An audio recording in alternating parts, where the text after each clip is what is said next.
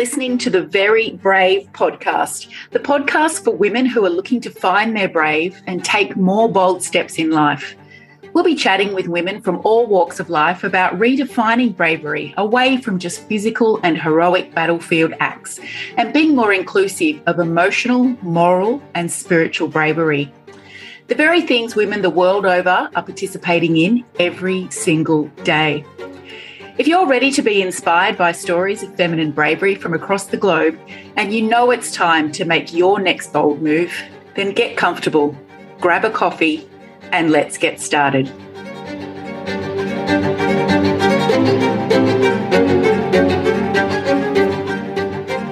Hello and welcome back to the Very Brave podcast. Today I'm thrilled to be joined by Jacqueline Nagle. Jacqueline, hello. Hi, thank you for having me. Thank you. And I'm really excited to dig a little bit into your brave story today. But first of all, would you like to share with everyone a little bit about who you are and where you come from?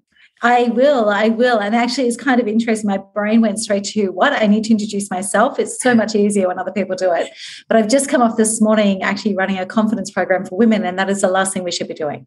So I currently work with subject matter experts and helping them to commercialize and create viable businesses. And I particularly do that with a lens on speaking and pitching and sales. My first love is language and communication. Always has been, always will be. I have a very diverse background. I can't fit and refuse to fit into a box. And so that background includes growing a labour hire business, bought a $22 million in 15 months and selling to an ASX-listed company. I've been CEO of a traffic control company, industrial relations negotiator, breaking unions. And I also am a mother of 4 and love to travel and drink great red wine and go to great restaurants. Great introduction. You mentioned there that you can't and won't fit into a box. When did this become apparent to you? Well, it's probably apparent to everybody around me for my entire life because I was always trying to break rules. And I get very bored when I get caught in the mundane. So understanding how I'm built and how I'm wired has been really critical to actually owning that part of me. So I spent most of my first half of my life so far trying to fit into a box and always extremely unhappy in myself because of that, and through that making other people unhappy. So the last 5 to 10 years, I've got more comfortable with the fact that, I'm insatiably curious. So if you're insatiably curious, you can't stay in a box because you want to see what other boxes there are and how you bring them together and how they make a different box. And so, it's something that I've had to learn how to accept. But it's because I'm driven by an insatiable level of curiosity. When I see something, I want to know about it. And if I can see a way to make it different or better for the people in it, then I want to do that. So and it took a long time to be comfortable in that skin. And as you've become more comfortable in that skin, has that made other people uncomfortable? Oh, absolutely. Absolutely. It's interesting. I just mentioned I was on a program this morning and I was leading, and one of the things I said we were talking about the accidental apology that women make all the time. That's why I was laughing when I went to hesitate with my own introduction. And one of the things that was really interesting was it's come at almost the end of the course, and the women were talking about, well, why wasn't this earlier? And I said, because actually to become unapologetic in our tone, in our voice, in our language, we have to have the other skills, because the moment that you actually stop being apologetic and you own who you are, there's great resistance from the outside world. And so if you don't have the skills around that on how to navigate it, then it becomes a very scary place for most people if you don't have the resources and the foundations to actually deal with that change. So, just eliminating the accidental sorry, like sorry for, and understanding how to show up, really owning who you are, is quite confronting to most people, especially when it's coming from a woman. And I'm not a feminist, I'm not a gender equality person. It's just a simple statement of fact.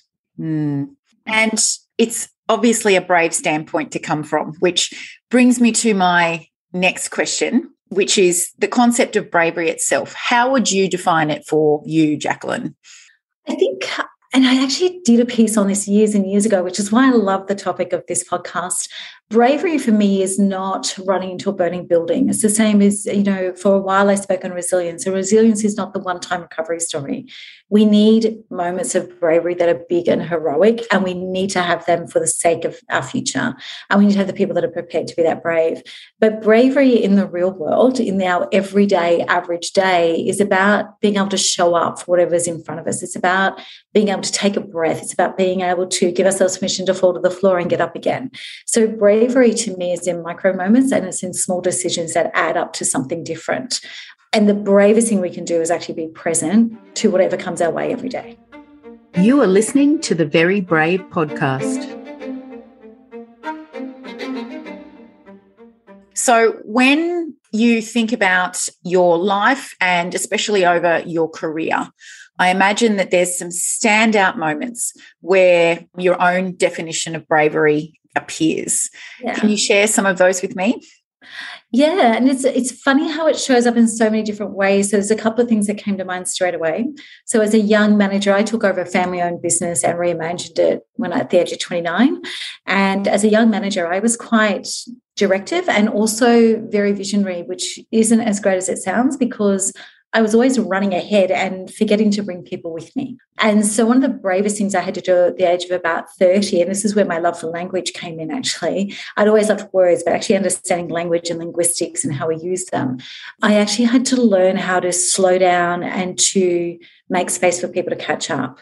And that at the time was really brave because I was somebody who'd come from a trauma background. So being in total control of every element and being at the front of everyone was the secret to my survival. So to change my leadership style and to slow down and to include others and to bring them on the journey was one of the bravest things I've ever done in my life. So that was absolutely one. We also, and I was talking about having to show up, and this is fairly deep. I did lose a 2IC by suicide in a business, that business that I was running. And I was running a business with 200 staff with lots of people who were really, really impacted. She was like my right hand and my mirror. And I had to actually show up every single day and guide the team, our clients and our employees through that every day. And I think that is one of the bravest things I've ever done in my life because all I wanted to do was run and hide and bury myself in my grief. And so bravery also comes from, there's two elements to bravery. Like the first one, that was about me. And that was internal. The second one was actually, I had to be brave enough to stand in the space that other people needed me to be in, right? It wasn't actually, it was other people focused. And so that's kind of two really quite big ones.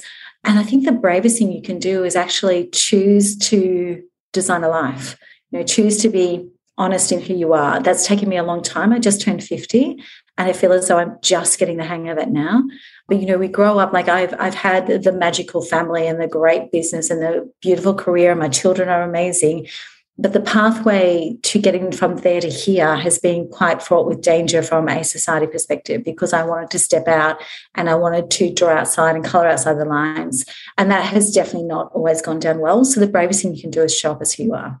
And I think you're highlighting what's been highlighted over and over again in these podcast episodes with the different kinds of bravery. For myself, I've categorized them three ways with moral bravery, spiritual bravery, and emotional bravery. And I think especially in the story that you shared there, and thank you for sharing it about your 2IC that you lost through suicide, there's obviously emotional bravery there, showing up when you absolutely don't even know how you can. The spiritual bravery to understand who you are and show up as that, and moral bravery in the decisions that you have to make around all of those things. Do those three categories speak to you as the Absolutely. And I feel like, we both come from a world where we modelize everything. And I feel like that's almost like a perfect Venn. And why it speaks to me really strongly is when we're younger, we think that bravery is big and heroic. And then we get to a stage where we realize bravery is a thing, but it's so multifaceted, and bravery is also built further. The piece that I did a few years ago was talking about how can we be a little bit braver every day. So it's not about being all of a sudden brave and doing the big thing. It's like every day, can I be a little bit braver than I was yesterday? And that takes looking honestly at all of those three categories. And then also at the end of every day, being grateful for what you've been brave about today because it reinforces that you can do it again tomorrow. But those three categories, I love that. And what you've just said then about being a little bit more brave each day is a great segue into my next question, which was going to be, there's women in the world and girls as well who grow up believing that there are certain things we just must endure as women every day. And sometimes we don't even bat an eyelid to the brave actions that we take. So how do you think we can encourage more girls and more women, first to understand these other definitions of bravery, but then to use them to make more brave moves? Yeah, I think there's a couple of things. The definitions that you've shared and getting people to understand, that's actually about having conversations like this and making the conversations ripple. So, we actually have been very quiet on this front as women, and we might think about it ourselves or talk about it in our family units or with our close girlfriends, but we definitely don't talk about it in a bigger realm. I mentioned before I was CEO of a traffic control company for a while. The first time I stepped into the association's meeting, I was the only C-suite woman in the whole state. You are listening to the Very Brave podcast. It was more archaic and male-dominated than anything I've been involved in before. And that was terrifying, right? So there's all these different ways that you have to think about it. But if we don't have the conversations in a wider audience, we all will have those conversations with our girlfriends and we'll all have those conversations with our support networks. But we need the conversation to broaden. We need to actually be brave enough to have the conversations outside of our known support networks. That's number one. The second thing is I look at my two daughters and they're really strong individual women in very different ways. One absolutely wants family and marriage and white picket fences, and she's achieving all of that. And the other one is fiercely independent, working in Intel in a prison, studying forensic psychology, and wants to adopt children, and they're very, very different, independent.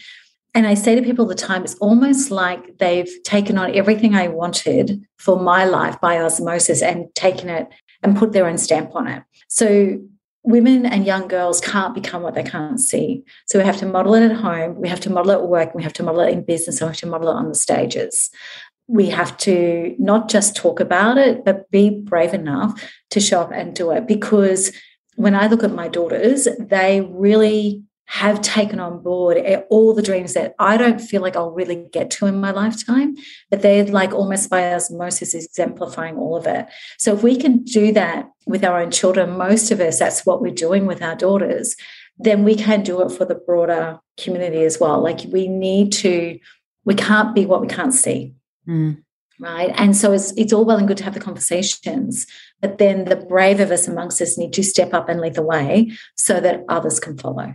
And I think we can't be what we can't see. I've actually seen this pop up in quite a few places in the last week on social media, in memes and reels and all of those things that, we probably entertain ourselves with just a little bit too often. But also the concept of how when a woman sees another woman stepping out in a space, to recognize that she's not actually your competition. She's proof it can be done. I think there's also that mindset shift that is really necessary. It's and I can get very passionate about this bit because having achieved really well, in different realms, I was always surprised that I didn't actually get to grow my female networks. It was always men were my champions, men were my mentors, men were my support networks, which was great. And that's why I'm not as I said, I'm not about gender equality, because we can get inspiration and learning from anywhere. But the fact that no women stood beside me, and I had something happen, and I had a major project in 2015, 2016. I was bringing Reese Witherspoon to Australia as a keynote speaker, and the lead into that, it went crazy. So we launched this project and it went insane. Our media exposure was out of control.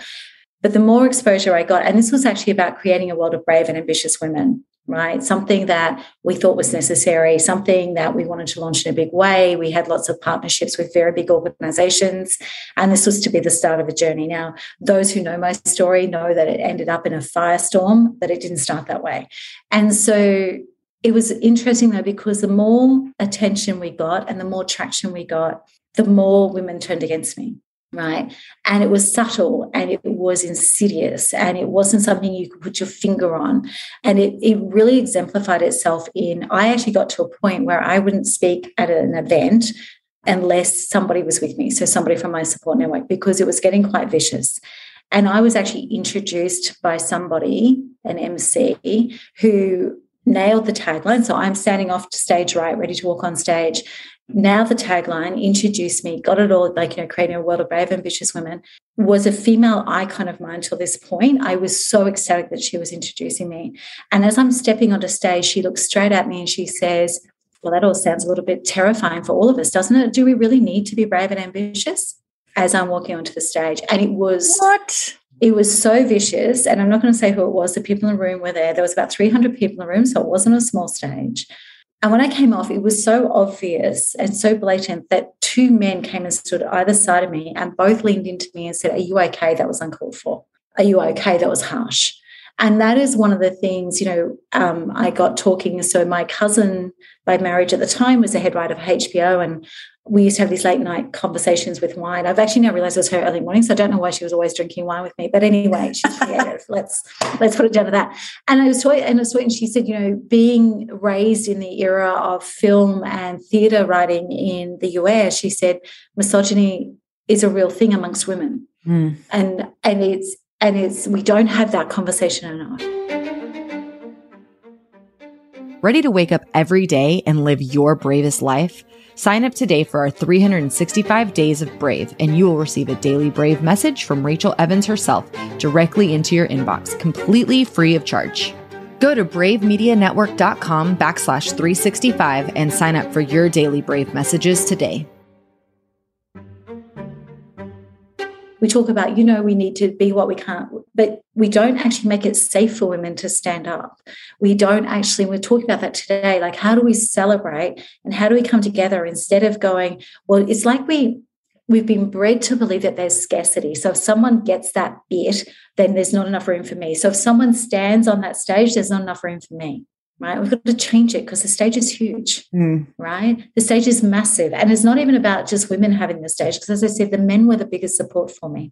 The other thing that happened with this event, we sold hundreds and hundreds of tickets before the event was cancelled. This was an event for women only, creating a world of brave and ambitious women. And just before, and I've never spoken about this publicly actually, just before we ran into contractual breaches on Team Reese's end, my director of marketing communications came to me. She said, we've got something we've got to have a look at with the data. And I'm like, what's that? And she said, 70% of the tickets are being bought by men. And I was like, you mean like they're using their credit cards, Teams, whatever? I said, no, literally 70% being bought by men for the women on their teams, the women in their businesses, their girlfriends, their daughters, their sisters. They're literally men were standing back and saying, this looks amazing. Why don't you go? Right. And the event cancelled before we were able to actually really bring that to light. So we do need to be much better as women at supporting other women and also not celebrating just the superheroes.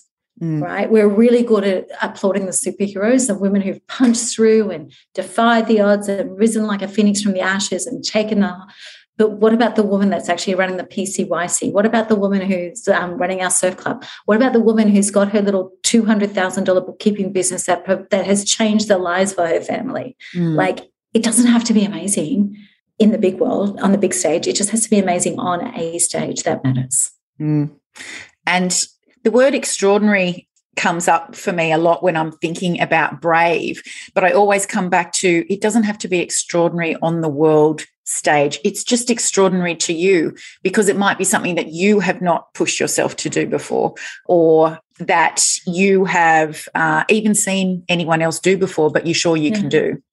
And that's one of the things as well. Like it is literally in those moments. We have a young woman professional in this course that we're doing who is from India, and she's an architect.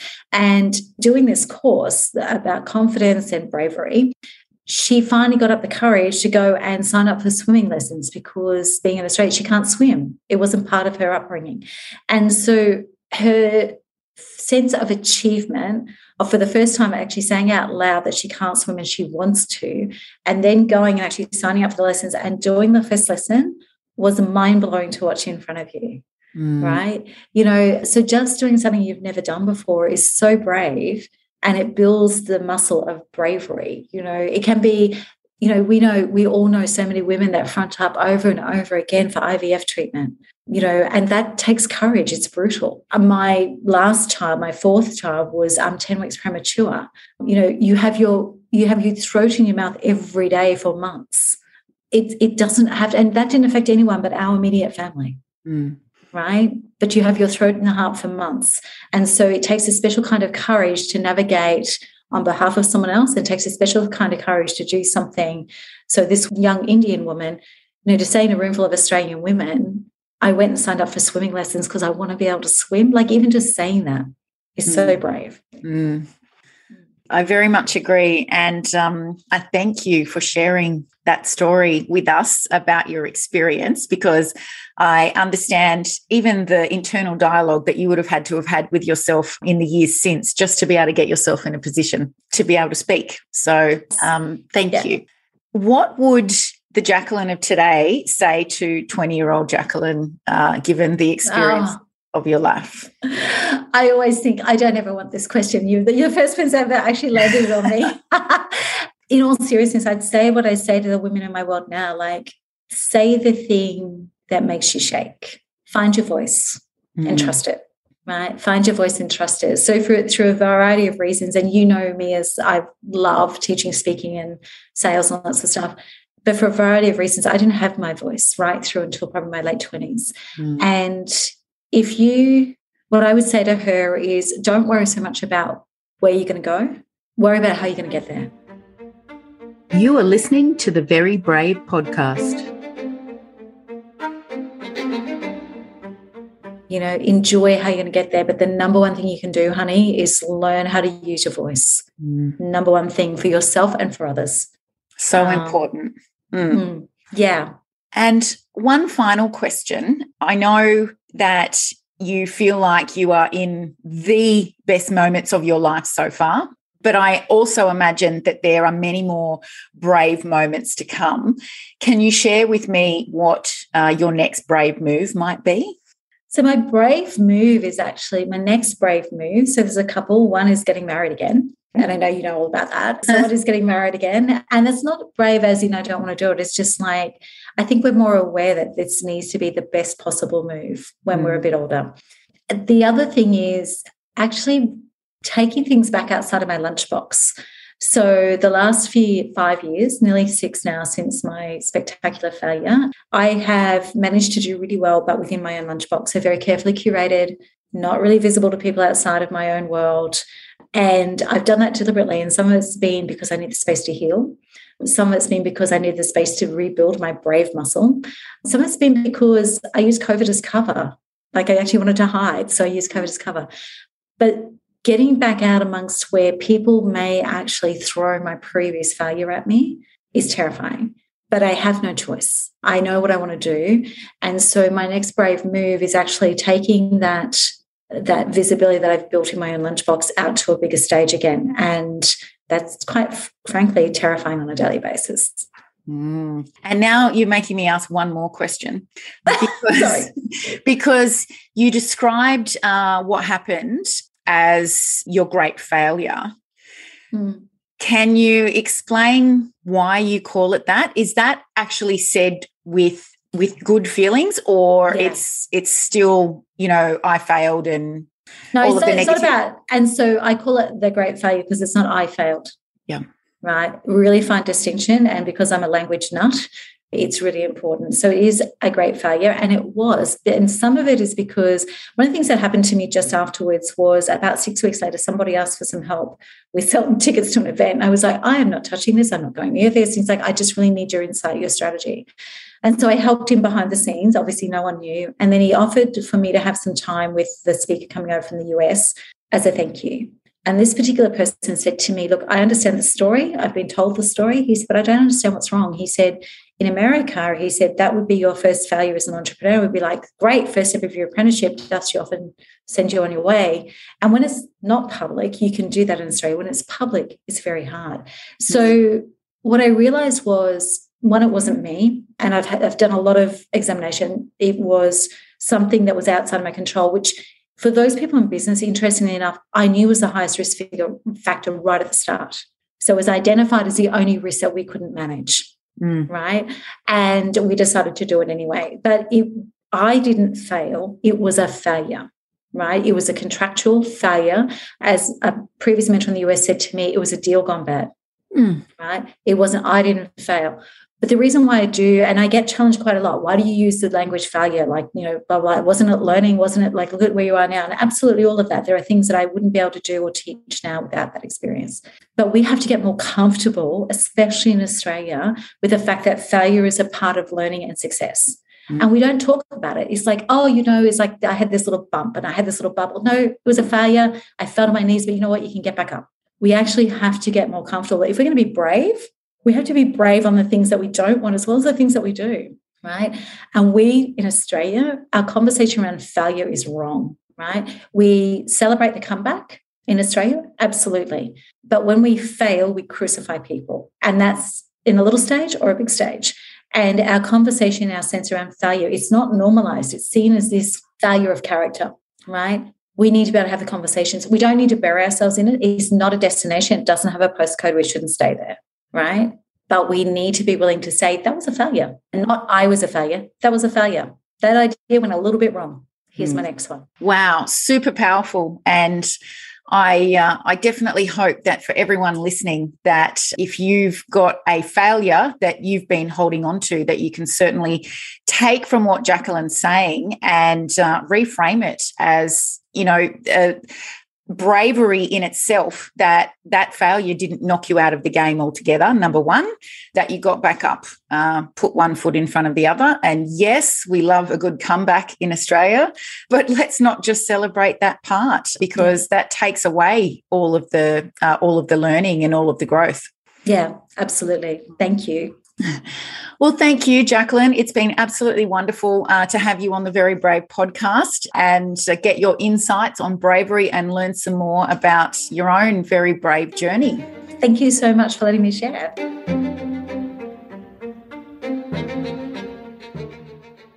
Thank you for listening to the Very Brave podcast. If you like this episode, please follow us on Apple, Spotify, or wherever you like to listen. Also, remember to give us a rating and review.